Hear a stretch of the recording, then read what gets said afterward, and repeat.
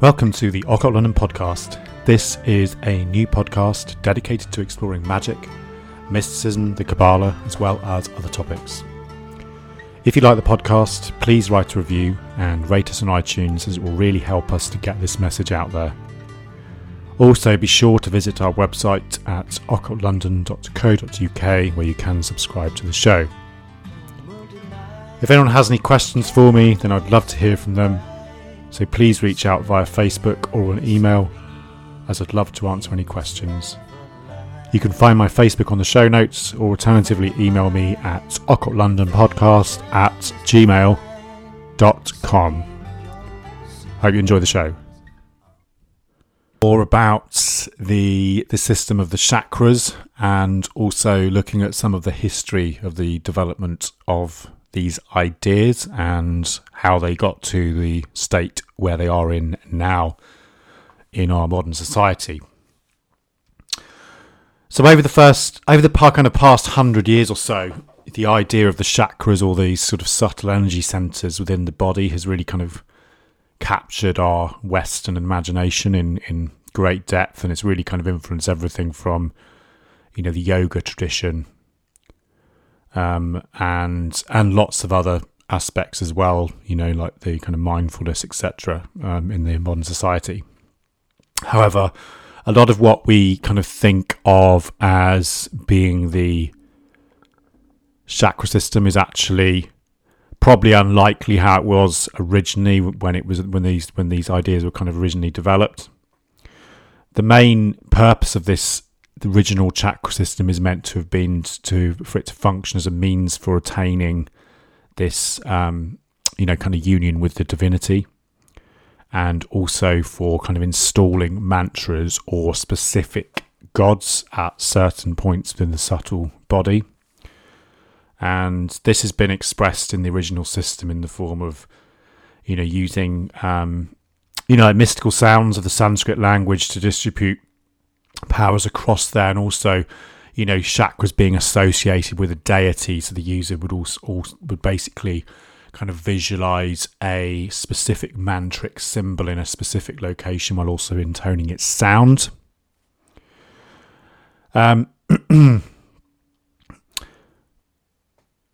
It's likely that the original system of the chakras originated with the ancient Vedas, and as we know, the word yoga means yoke or union, and therefore we can see the chakra system as being this kind of process to yoke the mortal self to the divine self. It's also connected quite closely with the tantric tradition.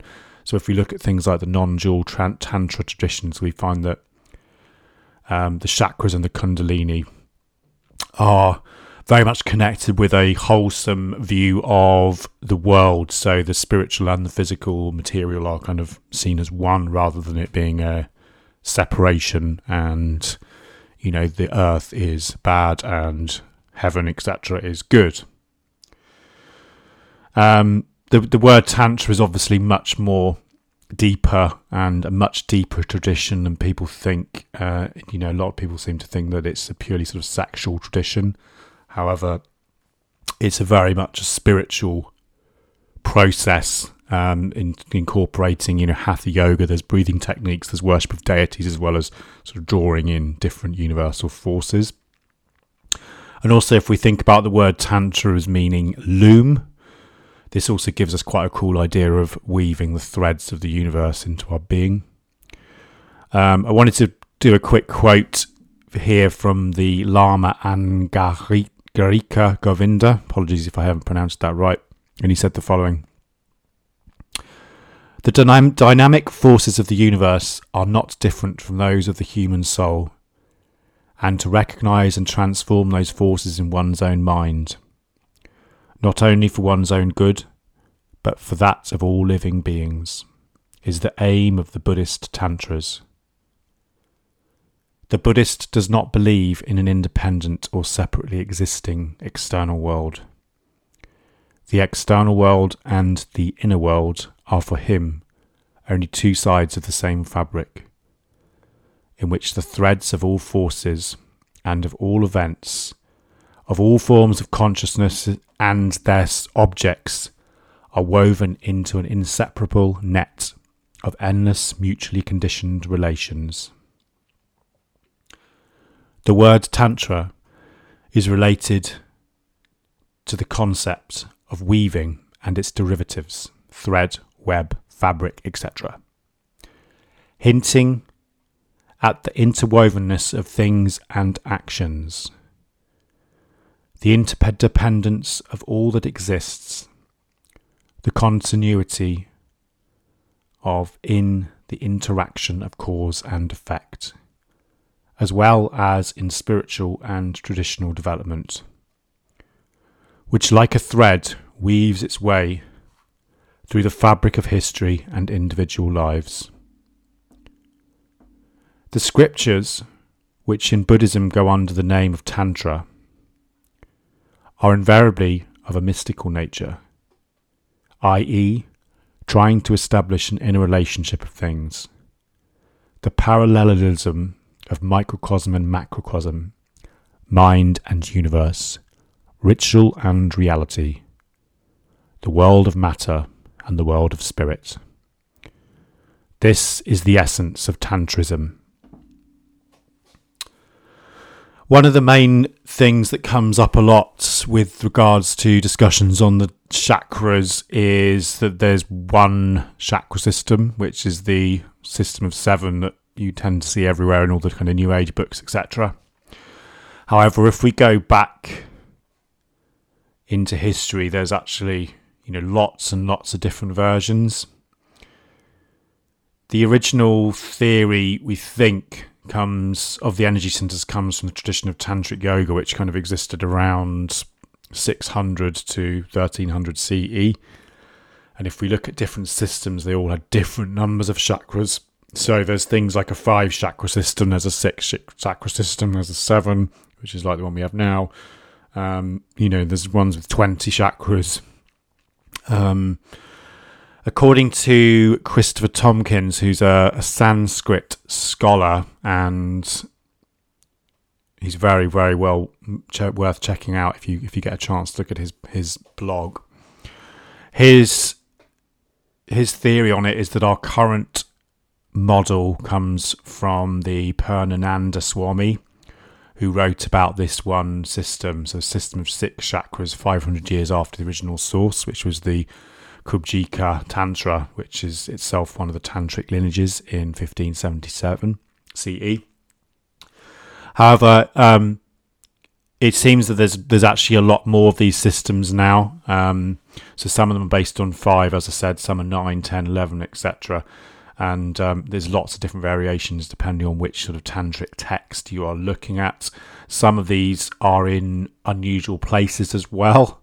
So there's, for instance, there's one in the palate of the mouth, etc. But the model we have at the moment, really, with this 7 chakras, so 6 in the body, and then the one above the head, is really attributed to Sir John Woodroffe, who also known as Arthur Avalon, who published the English translation of Purnananda's book, The Serpent Fire, which kind of was the beginning of this model that we have now. The key point to make with regards to these systems is that, it's not a physical thing. They're not organs in the body. They're rather than meant to be kind of part of this fluid energy that can change and adapt depending on the yogic exercise that the person's doing. That being said, there is meant to be 3 common ones which sharpen the majority of systems. So 3 common chakras, which are kind of the lower belly, the heart, and the crown of the head. So you can kind of think of this as being a connection between our sort of thinking, feeling, and willing to a certain extent. The emotional, the feeling part of the heart, and then also this sort of spiritual kind of force or willpower. One of the things that a lot of people in the West, I think, have made confusing with regards to these systems is that they think of them as kind of being this kind of literal and existential fact that the chakras should be where they're described. So the Muladhara chakra is at the base of the spine, when really what we're talking about is a kind of prescription for a spiritual practice to bring about a specific spiritual result. So, for instance, we're told to visualize a subtle object made of colored light at a specific point of the body and activate mantric symbols into it. And it's meant to, the reason it works like that is because it's really meant to be something that's kind of helping us and transforming us in some way, rather than it being a case of, oh, your root chakra's looking a bit dark, for instance, that type of thing. It's really meant to be a kind of transformative aspect of consciousness, but and also representative of something that is, completely unrepresentable, really. So these are all half symbols and half shadows of something that it's very difficult to explain.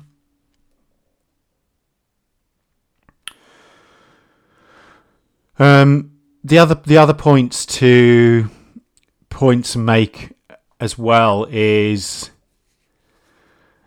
that they're associated with a particular psychological states or correspondences. So, for instance, if you read books like Anadia Judith's Wheels of Life, you've got these huge, long lists of correspondences in there with that each chakra represents. And although this is quite interesting from a kind of meditation perspective to look at that, it's not really featured in the original Sanskrit texts. And, these are kind of later additions by people like Jung. Could be completely valid if you want to try them, but not necessarily following the original tradition. So always bear that in mind when you look at some of these modern books about the chakras. A lot of the work we do now, or a lot of the form they've come in now, is very much influenced by kind of Western works of occultism that kind of borrow and appropriate Sanskrit terminology without kind of fully understanding it. So people like the Theosophist Leadbeater, C.W. Leadbeater, which wrote a book called The Chakras, and also obviously Arthur Avalon's translation is also another book which, he's obviously done a really good job, but it is slightly doesn't have all of the aspects in there that are relevant. So let's talk about some of the history anyway that we know. Obviously, with all of these things, it's not necessarily, there's a lot of different viewpoints on these subjects, and, it might not necessarily all be stuff that you agree with, but, let's just go through some of the things that we do know. In terms of the first mention of the chakras, they appear around 700 to 800 BCE in the Upanishads. However, there is some evidence to suggest that they might have been sooner. So there's in the Vedic texts. So there's a text called Athartha Veda, which is the principle of Mamami vital points, which are kind of places associated with the chakras. There's also these various Vedic hymns, which are meant to be copies of an older oral tradition of the Aryan culture, which was meant to be these invading Indo-European tribes that swept into India during the second millennium of BCE. The Aryans are meant to have entered India on chariots, and the origin of the word chakra as wheel refers to the chariot wheels of the invading Aryans. And that's also another name for the chakra, which is kakra, which means wheel. The word is also a metaphor for the sun, so the great wheel that rolls across the sky also represents the eternal cycle of the time, called the Kala Chakra, and the wheel represents celestial order and balanced. The Aryan warriors who are meant to have done this were known as Chakravartins, which means one whose wheels are moving, and it also has a double meaning of one through whom the Dharma chakra, which is the wheel of the Dharma, is turning, which is a term which is commonly used in Buddhism. And there was an equivalent to this, and I don't actually have the name of this, but there was an equivalent to this in the Tibetan tradition, which was known as the monarch who controls by means of a wheel. So in here we have this concept of kingship in terms of we control our world through control of these chakras or wheels, which then, create this energy into the universe. These mighty Aryan warriors were said to have been preceded by a golden disc of light similar to the halo of Christ, and the birth of a new Chakravartin was said to herald a new age, and it could be at this time period that marked the kind of dawning of a new era of humanity and history. And here's a quote. "It is also said that the god Vishnu descended to earth, having in his forearms a chakra, a lotus flower, a club, and a conch shell. This may also have referred to a chakra as a discus-like weapon." Following this Vedic period, we get the Upanishads, as I mentioned, which were essentially wisdom teachers passed from teacher to disciple. There are a few mentions of the chakras in the Yoga Upanishads, which is around 600 BCE, and also later in the Yoga Sutras of Patanjali, which is around CE 200. It's also from Patanjali that we get this classical eightfold path of yoga, and there is a bit of this kind of dualistic stuff with that, with regards to renouncing the flesh to attain enlightenment. Later Upanishads around 200 BCE to 200 CE include the Sri Jabala Darshana Upanishad, Kudaimi Upanishad, Yoga Shikha, and the Shandila Upanishad, which make references to tantric concepts such as chakras and mantra. And we also have the first mention of the Nadi channels, which are these kind of like nerve-like conductors of prana energy. Also in the 10th century, we have the Gorakshash Atakam, written by Guru Goraknath, who gives kind of information on the powers of the chakras as well as how to awaken them. Moving on from that, so we move on to, during the 16th century, Swami Purananda wrote the Sri Tattva Chintamani, which is the 6th chapter, which is called the Sat Chakra Nirupama, which is the investigation of the 6 centres, and this also includes descriptions and practices to activate the chakras. So we start to get this kind of practical things coming in, as well as, and he also talks about different powers attributed to each one, and this kind of movement of this Kundalini force that's kind of goes through them. The texts, the texts such as the Sat Chakra Nirupama, written in 1577, and the Padaka Pankaka, which is written in the 10th century, also contain descriptions of the chakra centres and different practices as well. And there's also a 10th century text called the Gorakshashatakaman. Apologies if I'm not pronouncing that right. Which gives instructions for meditating on the chakras, and these form the basis of our understanding of chakra theory today. These works were translated in the early part of the 20th century by a chap called Sir John Woodroffe, who was known as Arthur Avalon, and he wrote a book called The Serpent Power, which was first published in 1919. For a very long time, this was established as being the only system of the ancient tantric chakra systems referred to. So if the chakras were ever mentioned, this system that he wrote about would come to mind. And, there's a whole industry of yoga teachers and meditation teachers and writers and workshop guys and singing sound bowl people, kind of all built around this process of that he kind of started, really, and also with all these kind of Western correspondences such as crystals and your Native American ancestor and all of that sort of stuff, which has kind of been tacked onto it. And as I said, it's not wrong. Obviously, if we look at the Kabbalistic tree of life, we can do the same there. So I think you can use these models and put things on there that have meaning to you, because at the end of the day, it's you that is it's you that's interacting with the universe out there, and you need to use symbols that have meaning and importance to you and your development. The book's quite difficult to read, and it's very heavy going, so not something I'd recommend people get into straight away, but it is really interesting from certain points of view. It focuses on the existence of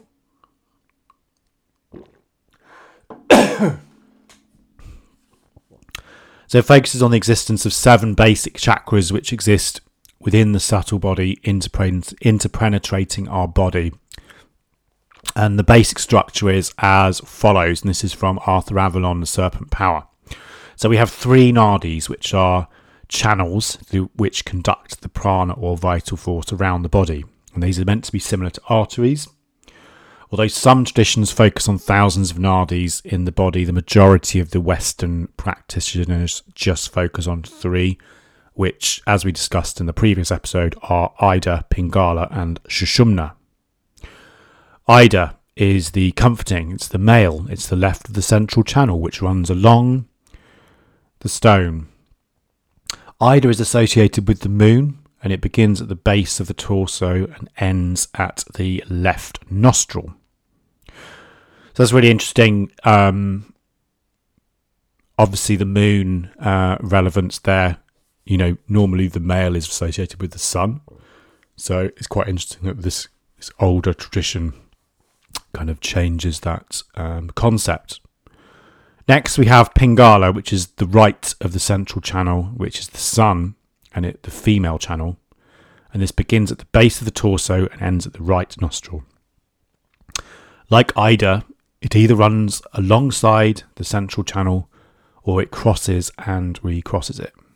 So here again, obviously you've got the sun as a female. So again, it's kind of a reverse of how we would normally put those polarities of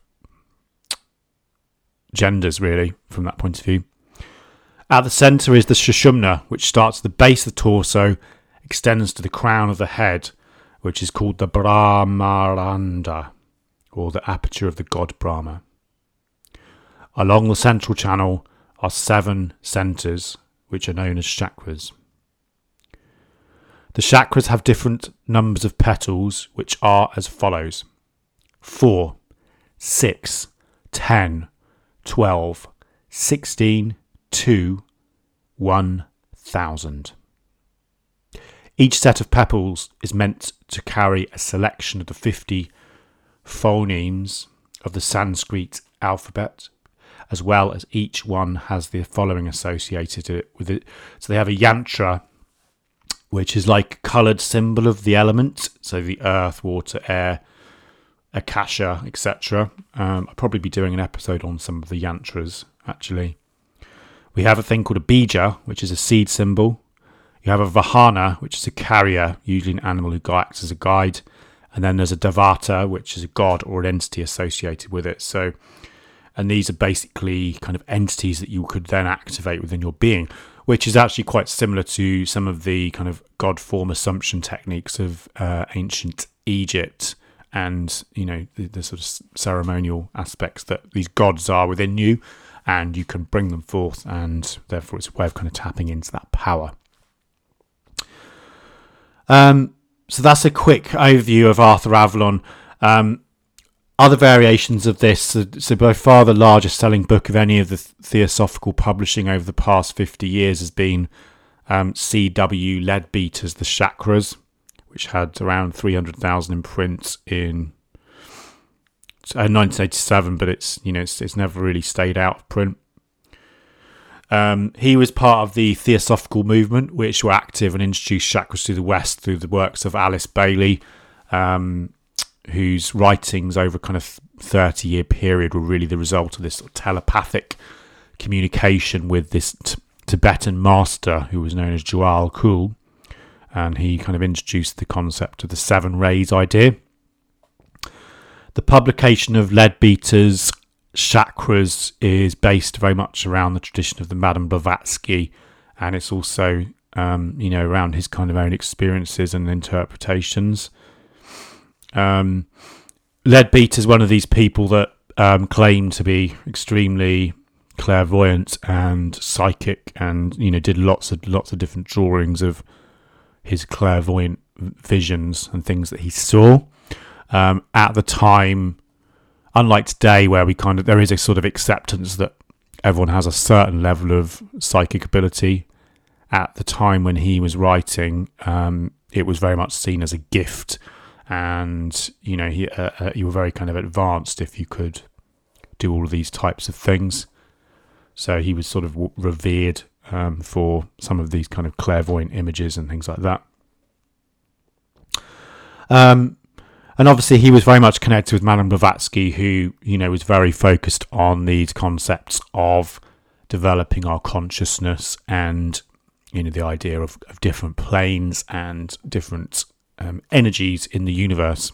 And she said the following: "Whatever plane our consciousness may be acting in, both we and the things belonging to that plane are, for the time being, our only realities. As we rise in the scale of development, we perceive that during the stages through which we have passed, we mistook shadows for reality, and the upward progress of the ego is a series of progressive openings and awakenings, each advance bringing with it the idea that now, at last, we have reached reality, but only when we shall have reached the absolute consciousness and blended our own with it, shall we be free from the delusions produced by Maya illusion." So that's just a quick quote from Blavatsky. So what we're talking about here is this concept that almost like the veils are kind of falling away. So if you imagine these chakras or these things as being kind of spiritual levels of reality, and as you can go through these veils, the light gets brighter, until we can kind of see that we're free from the delusions. Leadbeater takes the traditional concepts from Tantra and also Indian religious culture and kind of interprets them quite freely from that. And some of it is not really particularly accurate. It's very much kind of the sensibilities of the time, I would say, would be the best way of describing it. As I said, he did do a lot of illustrations around what he could see from a clairvoyant perspective, and he talks about chakras as being seen as these vortices of energy within the auric field. And said the following: "The chakras or force centres are points of connection at which energy flows from one body of a man to another. All these wheels are perpetually rotating, and into the hub or open mouth of each, a force from a higher world is always flowing." So that's just an idea of this kind of force, these flowing points of energy where the things are coming into it. Other people that were kind of important around this time as well, and later, or kind of heavily influenced by, I think, some of the work of Arthur Avalon, but also the Theosophical movement, is Rudolf Steiner. So he was the founder of the Anthroposophical Society and was originally in the Theosophical Society but broke away after disagreements with Annie Besant. And he wrote a couple of books that kind of include bits about the chakras, which include The Way of Initiation, or How to Attain Knowledge of Higher Worlds, which is in 1908, and Initiation and Its Results in 1909. The first 4 chapters of Initiation and Its Results deals mainly with the chakras, and it's one of the earliest manuals of the development of these energy centers in the West, really. He describes the chakras, again, similar to Leadbeater in terms of these clairvoyant detail, and also describes techniques on how to develop them, which is very different to Blavatsky and her kind of inner group, which were more like a lodge, really. They didn't really share these kind of secrets, and it was seen as being very much secret wisdom for her, inner group of initiates, rather than it being something that, Joe Public could have a crack at.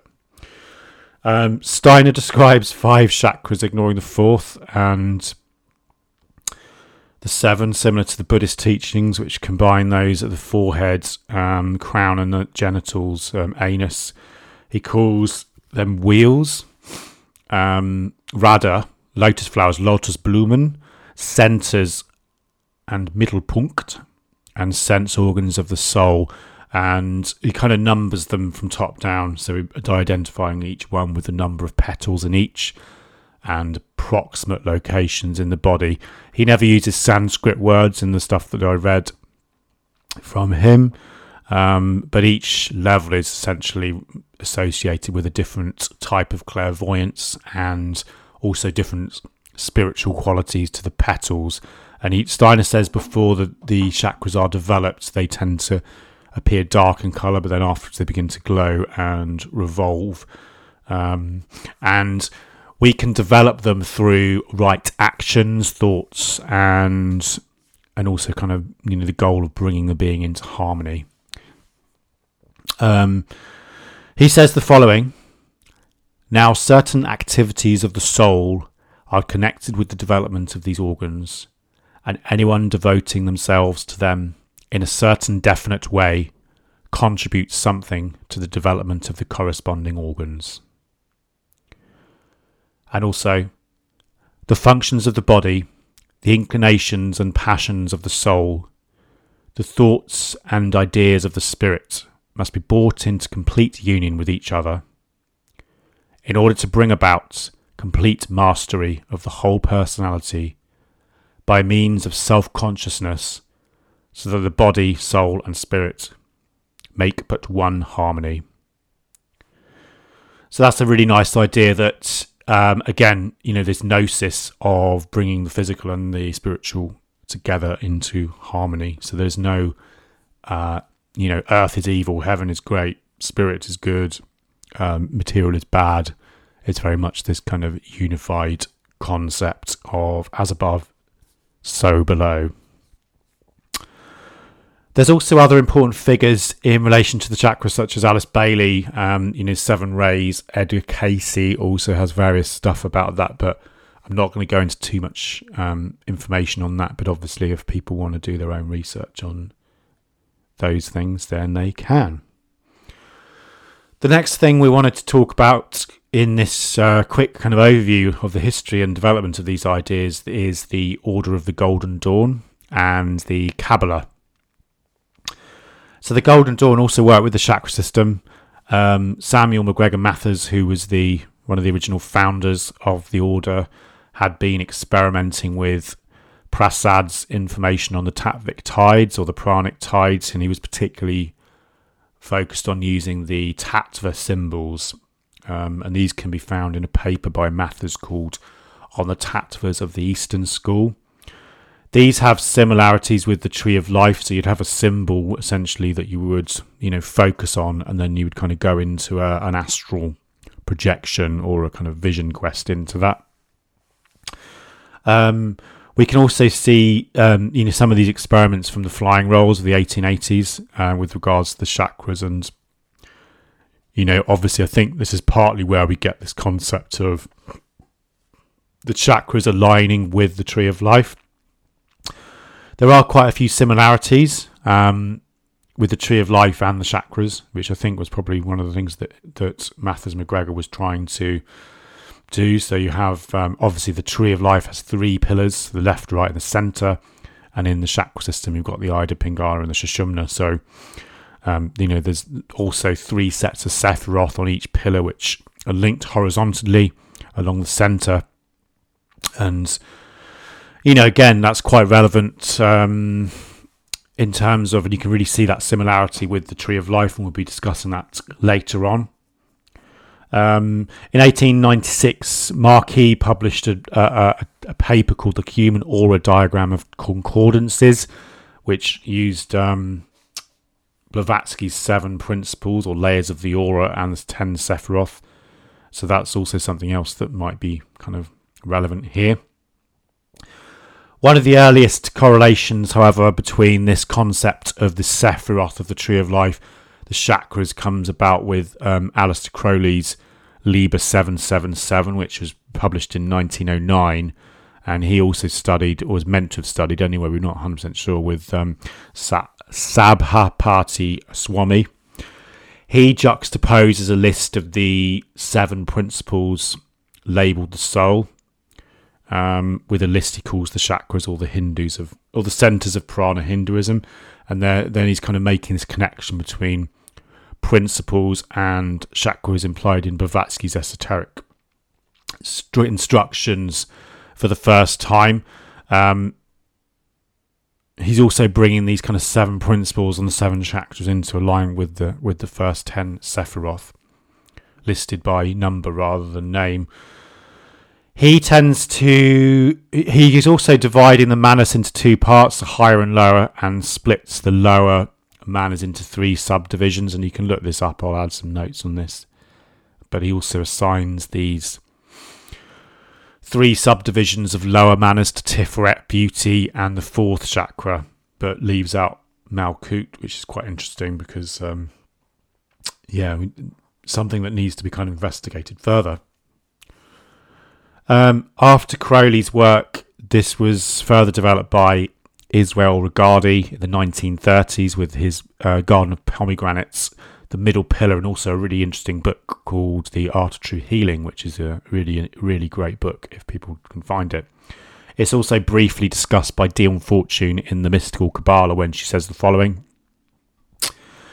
these Sephiroth unquestionably have their correlations in the chakras of the Hindu system, but the correspondences are given differently by different authorities.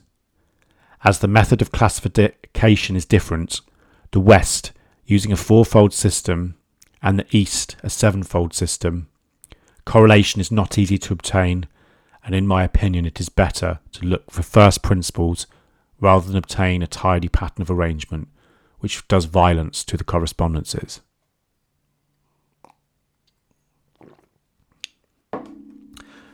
The system of chakras are corresponding to the Tree of Life.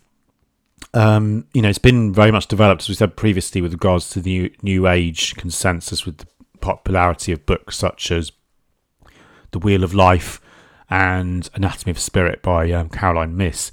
A lot of these books tend to remove the invisible Sephiroth, which is Dart, and tend to link the actual qualities of the chakras with the Sephiroth.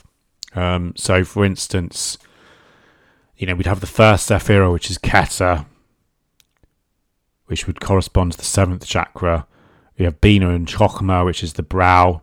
Chesed and Mercy would be placed with the throat chakra.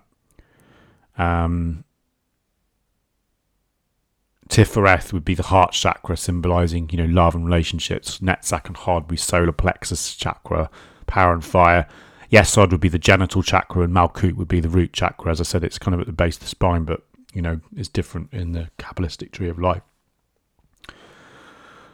And another way would be we would attribute darts with the throat chakra, which means that the 3rd, 2nd and 1st all move up 1 level, and then Malkuth is below the feet. So anyway, I hope this has been helpful. This is just a quick, as I said, it's a quick overview of some of the development of the ideas of the chakra system, and then also kind of feeding into similarities with the Western system. Although they are completely different, I personally think, there's got to be some truth that unites both of them. I don't think we would have these 2 systems completely separate, talking about completely different things. I think it's probably the same powers we're talking about, but just using different languages and different forms. And it's really interesting just to try and dig in a bit deeper onto some of these ideas. Hope everyone's enjoyed it. Thanks very much for joining this week on the Occult London podcast. If anyone has any questions for me, then please reach out via Facebook or an email, as I'd love to answer your questions. My email is occultlondonpodcast@gmail.com. Also, we really want to develop this podcast further, so we'd really appreciate it if you rate the show or leave a review on iTunes or whatever platform you are listening to this on, as this will mean more people can see it and hopefully we can get some more value from it. Also, please make sure to visit our website at occultlondon.co.uk. See you all soon, and thank you very much. Moody night, your candles burn bright, soothing me softly in your silver light. Oh, friend of mine, your vision is divine, so